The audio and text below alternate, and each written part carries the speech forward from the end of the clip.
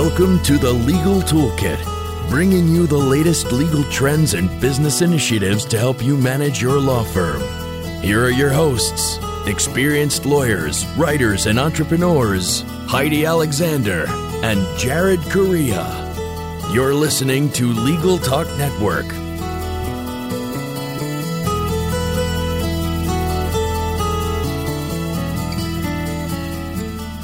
Welcome to the summer kickoff edition of the Legal Toolkit right here on the Legal Talk Network. It's time to hit up a Brad Paisley concert, put out the deck furniture, do some barbecue, and we're on fire here too. We're glad to have you back for another episode, and if you're a new listener, welcome. We're about to bend your ears back. I'm your host, Jared Correa, and in addition to casting this pod, I'm also the Senior Law Practice Advisor with Massachusetts LoMAP. LoMAP provides free and confidential law practice management consulting services to Massachusetts attorneys. For more information on LoMAP's offerings, visit our website at masslomap.org. You can buy my book, Twitter in 1 Hour for Lawyers, from the American Bar Association on iTunes, through Amazon, and probably at a bunch of other places I don't even know about yet. My co-host, Heidi Alexander, will get you back next month. Here on the Legal Toolkit, we provide you each month with a new tool to add to your own legal toolkit so that your practices will become more and more like best practices. And of course, this episode of the Legal Toolkit is no different. Today we're going to talk about virtual staff, how to get them, how to manage them. To do that, I'm joined by Chad Burton. Now, Chad is a delightful fellow and the founding attorney of Burton Law, where he represents businesses and individuals in litigation and serves as outside general counsel to small and mid-sized businesses. He's active in the Dayton and Ohio State Bar Associations, having held a number of leadership positions. Chad also volunteers his time for a number of community improvement organizations and won the 2008 Ohio State Bar Association Community Service Award for lawyers under 40. And I won't ask him if he still qualifies for that award. Chad's been named a rising star by the Ohio State Super Lawyers publication as well. Chad, welcome to the big show. Thanks, Jared. Appreciate being here, and I've got time left onto the to reach 40, so I think I may have peaked early on the community service aspect, so I think I can retire from that now. That's what you do. You start early and you quit by about the time you turn 38. Nothing That's wrong right. with that. Exactly. All right, so let's jump into the questions here. So, Chad, like every other business, law firms are trying to save money. And even apart from the question of whether a lawyer has a full-scale virtual practice or not, which I know you do, why does it make sense from a cost perspective to hire virtual staff? Well, there are various forms of virtual staff. I mean, there are different ways you can do this. So there are some virtual assistant firms that will provide a lot of the same type of admin-related services that maybe an on-site legal assistant could provide. There are those such as Ruby Receptionist that does phone answering. So, and then there are some interesting kind of models popping up. I think we'll talk about maybe later on here, like Fancy Hands and others, where they're very limited in scope as to the types of services that they provide. But what happens when you jump into this virtual staff world is that you are creating a different relationship with those that you're working with. It's more of a business relationship because you're not hiring the virtual staff as employees. You're contracting for the work. You're outsourcing this work. So you're controlling your costs differently. You're not paying for a full or part-time employee. Oftentimes it's on a monthly retainer type scenario, or you pay by the hour, so you can scale the work as you need it. Yeah, that's very helpful. Fancy Hands is what they used to call me in college, by the way, but we won't get into that. We have time. I think we should. Perhaps at the end. So it makes sense from a financial perspective, it sounds like. How about from a workflow perspective? How does it make sense to have virtual staff for that aspect? And if there's some difficulties in managing the workflow, how do you get around that? Well, it depends. The idea of outsourcing to a virtual staff works both if you have a traditional brick and mortar setting from a law firm, and perhaps what you mentioned earlier about the virtual law firm model, which basically means we work in a mobile environment. So I'm not on site on a regular basis. We have centralized office space that we use for meetings and when necessary. But otherwise, I work remotely, and that works well. So if you're working with virtual staffing, they're doing the same. So you're really working under those same types of environments. So that helps with it. And then when you start getting into different types of technology, let's say cloud computing, if you've adopted cloud-based technology, for example, our firm uses Clio as a law practice management platform, and Box to manage our documents, DirectLaw to manage our online delivery of services. So these types of platforms can be accessed from anywhere because they're cloud-based. So as long as you have an internet connection, you can access them.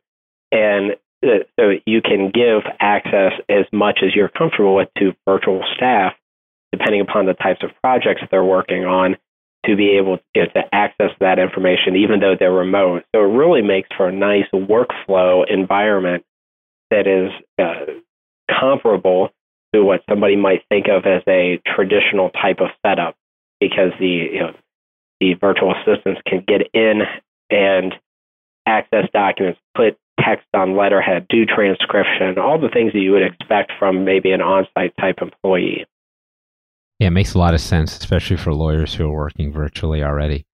All right, Chad, so let's move on to the next question here. So, as every managing attorney listening out there, I think, knows, there's a number of functions that run through law firms on a daily basis. So let's talk about specific virtual services. At a baseline, what should firms be looking at accessing? And are there any services that you don't feel comfortable virtualizing yet? We work with a company called Interactive Assistance, and they have access to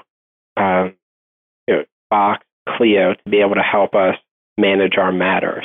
So we have put the right precautions in place as far as making sure that client confidential information is protected, and that could be a whole other podcast that I'm not really volunteering for, but I'm just saying it's a long subject. That, you just did. I need to think through this before I talk. But putting the right precautions in place to make sure our client information is secure. And so from that standpoint, we have engaged our virtual assistants in all those different types of areas. So from phone answering with Ruby Receptionist to using interactive assistants to deal with our client documents. They also handle bookkeeping for us. And so really anything that you can imagine that could be on-site is outsourced. So do you have any quick tips for making sure that those services you use are secure? Well, one, you need to look at your provider, to make sure that the cloud-based, if you're using a cloud-based platform, to make sure that the right security precautions are in place there.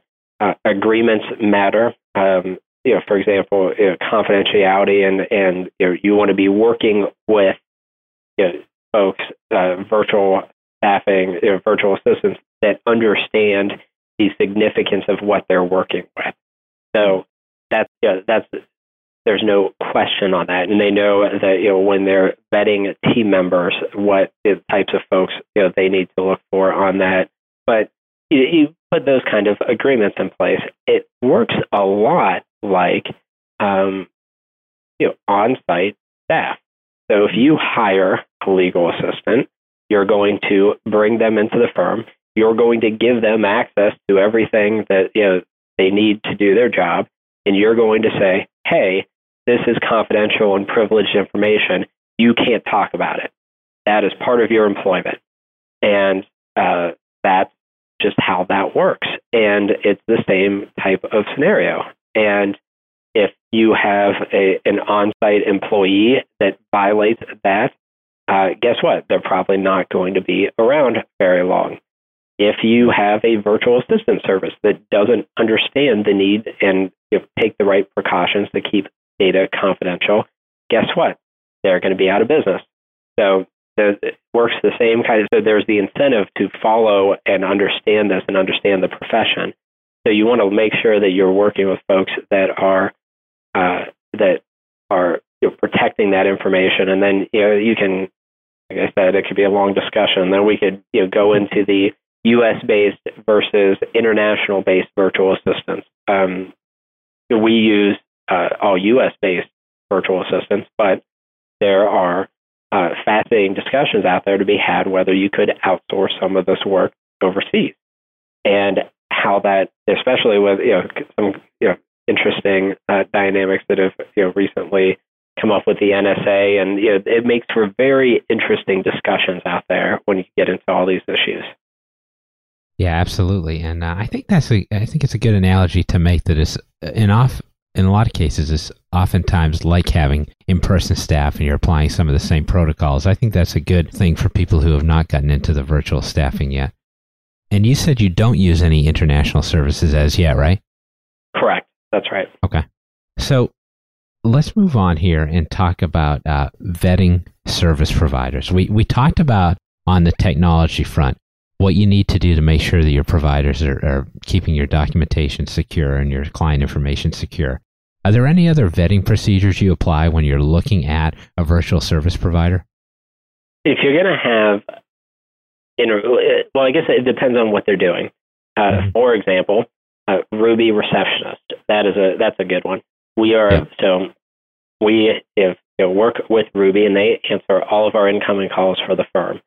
So in many ways, they are the first line of the public can see, besides maybe a website and things like that. But they're the first live person, especially for new clients. And you want somebody that is going to be filling that role in the way they should. And Ruby, happens to have this small army of receptionists that that are the nicest and happiest people that you will talk to, and they go out of their way to help callers and us, and it is really just impressive. And one of the examples I use is that we had a local attorney. I didn't really know this person, and they were connected to me through Ruby, and this guy started yelling at me, and which is fine, we're in litigation, whatever, civility, be damned, that's fine. But this guy starts yelling at me. It's like, well, what's wrong? I have been practicing law much longer than you have. You don't deserve a receptionist that's that good. I have been trying to find somebody that good for my entire career. And I didn't know he was talking about it. He was talking about Ruby. They were so pleasant and helpful that it made this guy angry that he was, just upset that somehow I had a better, the whole thing was bizarre, let's be honest, but it was a great illustration of the work that they do. So if you have a virtual receptionist service and the people that answer the calls sound like they just downed 3 packs of cigarettes, guess what? Probably not going to be the kind of smiling sound that you want to have happen, when somebody calls your firm. Ruby is a great example on that. And then if you look at it from more of the more working, perhaps one-on-one or more interactive with a virtual assistant service, let's say, producing documents and things like that, you still look at personality when you're talking about vetting teams, because if virtual assistants are difficult to work with, it's just like anytime you're looking for somebody to be a part of a team, you want the right fit, and a personality that works with one firm may not work with another, and you just got to look at that and make sure that it's all. Personalities matter, and you're working together, you're sharing information, and you just want to make sure that everybody's on the same page from that standpoint. Sounds like some traditional advice there.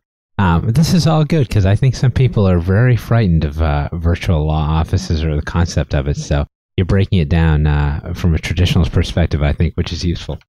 So things have flown by in the first half of the show. We got some great stuff from Chad Burton so far, but this is a good stopping point for our mid-program break. We've got a lot more to cover, which we'll get to when we return with Chad Burton.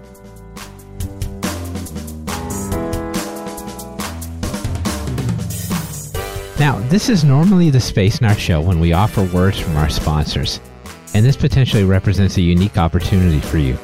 The Legal Toolkit is seeking sponsors. You can hear your advertisement right here. If you're interested, contact the team at Logical at info@logical.com. I've been holding out for a while for pemmican beef jerky, but that may be a pipe dream at this point. I don't know really what that has to do with law practice management.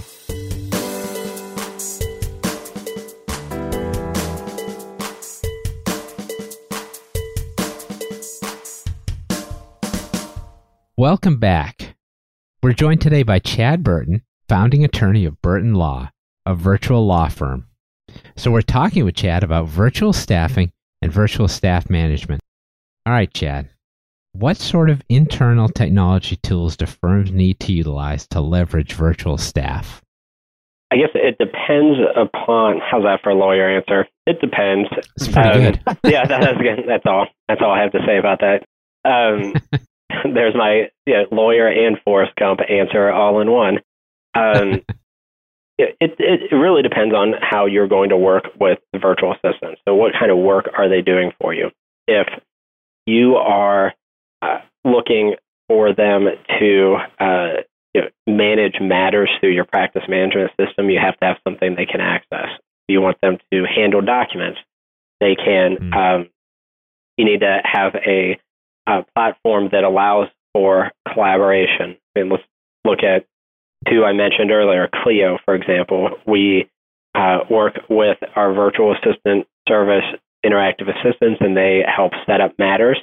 One reason is because I don't want our lawyers just setting matters up as they feel fit, because then we're going to have every different way of setting them up, and nothing will be uniform and helpful. So we get them in, and we set up a process and procedure, and they follow that to help set up matters. And I mentioned bookkeeping earlier, so they can send out invoices through Clio and pop those out via email straight from the system. And so you want something that is accessible.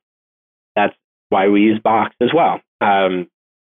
Box is a great collaborative tool that allows you to invite collaborators to selective folders and subfolders. So if you wanted to collaborate with a virtual assistant firm and you wanted them to only have access to one matter, guess what? You can just limit it to those folders, and you can monitor what's going on. So if you want to when you're talking about the vetting and watching things, you can see activity, and there's a lot of great metrics, especially on the enterprise level of Box, to be able to observe what team members are doing. So that's, those are, important things. The accessibility, I mean, with Ruby, you need email and text. We need a phone. That's helpful too, because you have to be able to answer your calls. Let's start basic and start with the phone. But they alert you to calls. So, for example, they have an iPhone app. So during this recording session, I set the app to say, put all my calls directly to voicemail, and I did it straight through the iPhone app. And if somebody calls during this time, I will they'll put this person straight to into my voicemail. I will then get a text message with the details of the call. I will get an email that has a WAV file attached to it that is going to be sent to my email. So then I can take that WAV file, obviously listen to it through the email, but also save it nicely into our document management system in Box or into Clio to make sure we keep track of all that kind of stuff. So it depends on what you need and what you're using them. So if can be very basic, you could set up a relationship with a virtual assistant and say, look, I just want to email stuff back and forth. I'll handle everything on my end. Great. It just depends on how much you want to use them. Some people use virtual assistants for arranging travel, for creating PowerPoint presentations for social media, non-client related, specific client related type work. So you're talking about different kinds of access there. You can also set them up to work with your existing staffing. So if you have on-site staff that perhaps is overwhelmed or could be using their time for something else, well, you figure out what needs to be taken care of from an outsourcing perspective, and then you work that arrangement from a technology standpoint and get the virtual assistant service the right tools that you have already in place. And if you don't have those tools, chances are the right service will have a good platform to be able to use. Mm-hmm. If we didn't have Box, I bet with interactive assistants, they would say, hey, you should use Box. We really like this. Yep. And then we could either choose to use it, just be invited from the interactive assistant side, so they could use their setup and just transport documents back and forth through theirs. And then if we decide not to work, a law firm decides not to work anymore with the virtual assistant service, they can change the access levels and everybody can part ways very nicely. So you can look at the technology from two ways. What is the law firm side, and then what is the virtual assistant service side? Mm-hmm. If you are, and you can get all kinds of nerd levels on this. If you're a Mac person like me, you better hope that you want a virtual assistant service to have Mac compatible type platforms yep. to be able to access information that way. And that's where things like Box come in, and Dropbox and NetDocuments, where these different platforms are. Well, NetDocs is not platform or computer agnostic; it's more of a PC side. But Dropbox and Box, for example, are definitely, they work the same on a Mac or a PC, so it doesn't necessarily matter. So you can find these different ways to really kind of bring all the technology together in a productive manner. Yeah, that's a great point. And I think you also make a good point that you got to have the right policies and procedures in place as well, regardless of the technology you use to get people to work for you in the correct fashion. So one of the things that may be difficult for having a virtual staff is that you've got to convert traditional management modes to online management modes. So, what do you do, Chad, in your office if you want to have a meeting with somebody, or you want to manage people by walking around, which is a traditional old phrase, or you want to get some team building activities going? How do you transmit that to sort of the ether of the internet? First of all, I don't manage by walking around. I don't, or even. Do you drive around or anything? I just drive around. Where are you guys? I need to see what you're doing. I'm not driving to North Carolina. That is too far. We treat everybody like adults, and but going to the team building side, I think that's in meetings, and we'll do things with we'll do monthly telephone conferences, and that has that we talk about updates, things going on in the firm. So our lawyers and our main person at Interactive Assistants and Tammy, our business operations manager, who's internal at the firm, will get everybody on the phone and talk about questions and things that are going on. So we have that. We did that from a video conferencing standpoint, but people tend to be so mobile. We want people to actually be able to get in on the phone as well. So that seemed to be a little easier. But then at times, depending upon what, we'll do video conferencing. When we changed some procedures on how we were storing and the integration of Box into Clio, we did a Google Hangout, with video Google Hangout, and so I could share my screen and show kind of what we were doing there. And then we also get together in person. So that doesn't go away just because we're have this virtual label. So that is still incredibly important to catch up, and that may be in the form of happy hours. It may be in the form of just in-person meetings. It really just depends. We have we have a minor league baseball team in Dayton. Stay with me on this. It's awesome. It's Dayton Dragons, single A, that last year broke the sellout record for professional teams. It busted through the record held by the Portland Trail Blazers from the 90s. And pretty cool. And we have a package of games there. So it's a way to get together on an informal basis, and we'll bring in clients and team members, or people from the virtual assistant service, from Interactive Assistants. If they're local, we can bring them in. And different ways. There's a lot of creative ways to do it to still create the collaborative environment and a culture that is productive, even though it is a quote unquote virtual kind of arrangement. So when do you get the Burton Law uniform patch going for the Dayton Dragons? Yeah. Next season? Yeah, that's next season, 2014. So, Chad, we've covered a lot during the show, and we've got time for one more question here, and we'll make it more of a generalized question. So, mobile lawyering is a big deal. I know you talk about this a lot. A lot more attorneys are moving towards a mobile environment. If it's not the next wave, it's already happening. So what would you say to those attorneys and law firms out there who see some of the advantages of virtualization, but they're just not quite ready to take the next psychological step of implementation?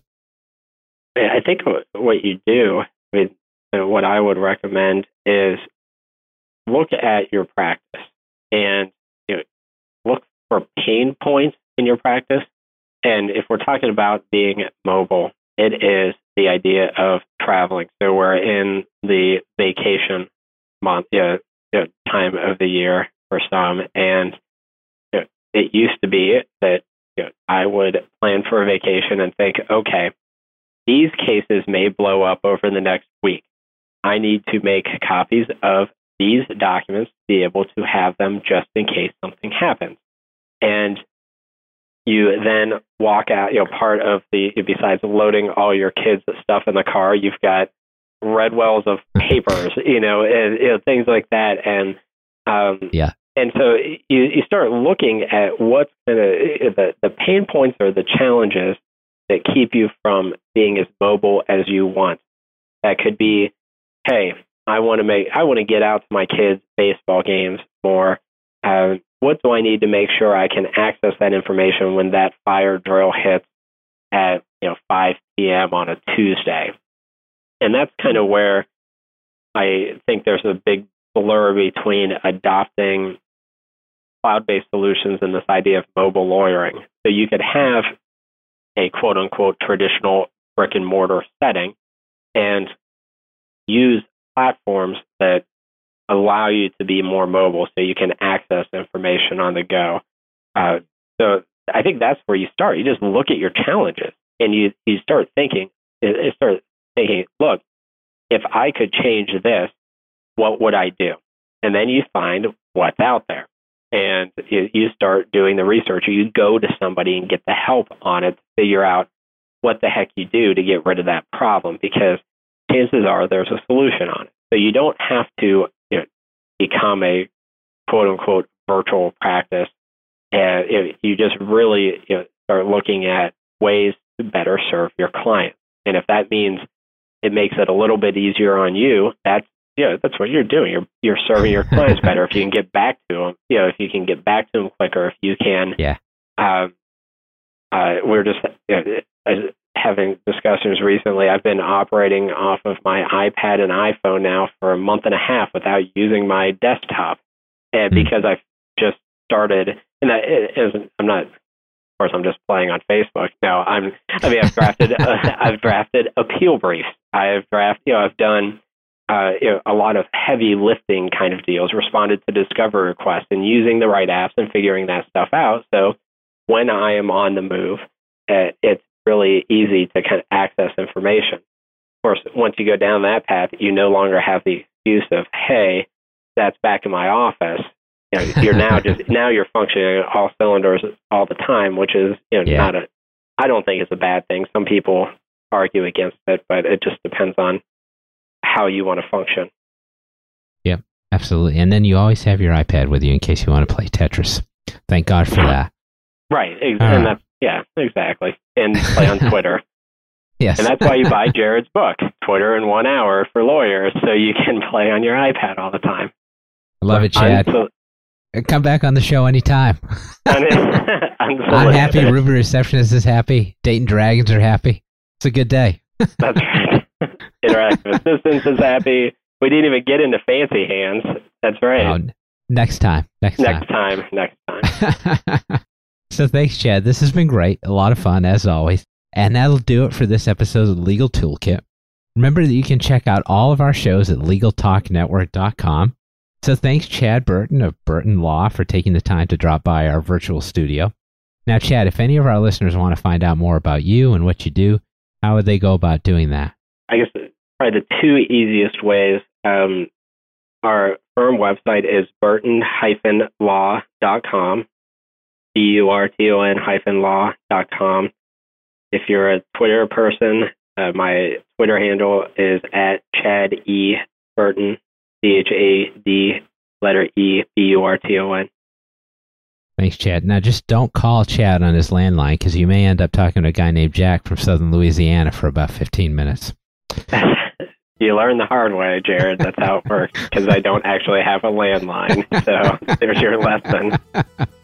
All right. Thanks again, Chad. And thanks to everybody out there listening. We'll be back again next month with another show. Take care.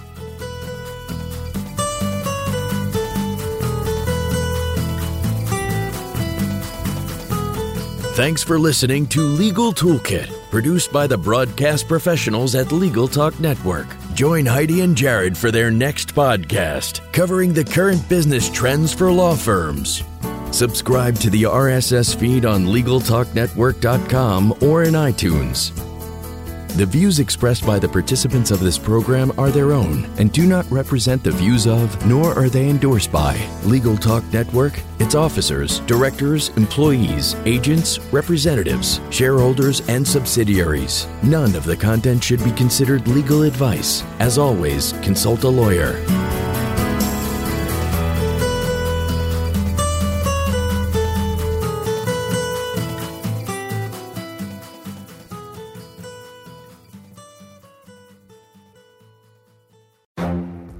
The Lunch Hour Legal Marketing Podcast, your resource for the tips and tactical advice you need to grow your business. Plus, keep up with the news and commentary you crave to stay one step ahead. It's hosted by me, Guy Sakalakis. And me, Conrad Somm. Every other week, we break down the issues holding back your marketing strategy and talk about the changes you need to be prepared for. Check out the Lunch Hour Legal Marketing Podcast wherever you get your podcasts or on YouTube.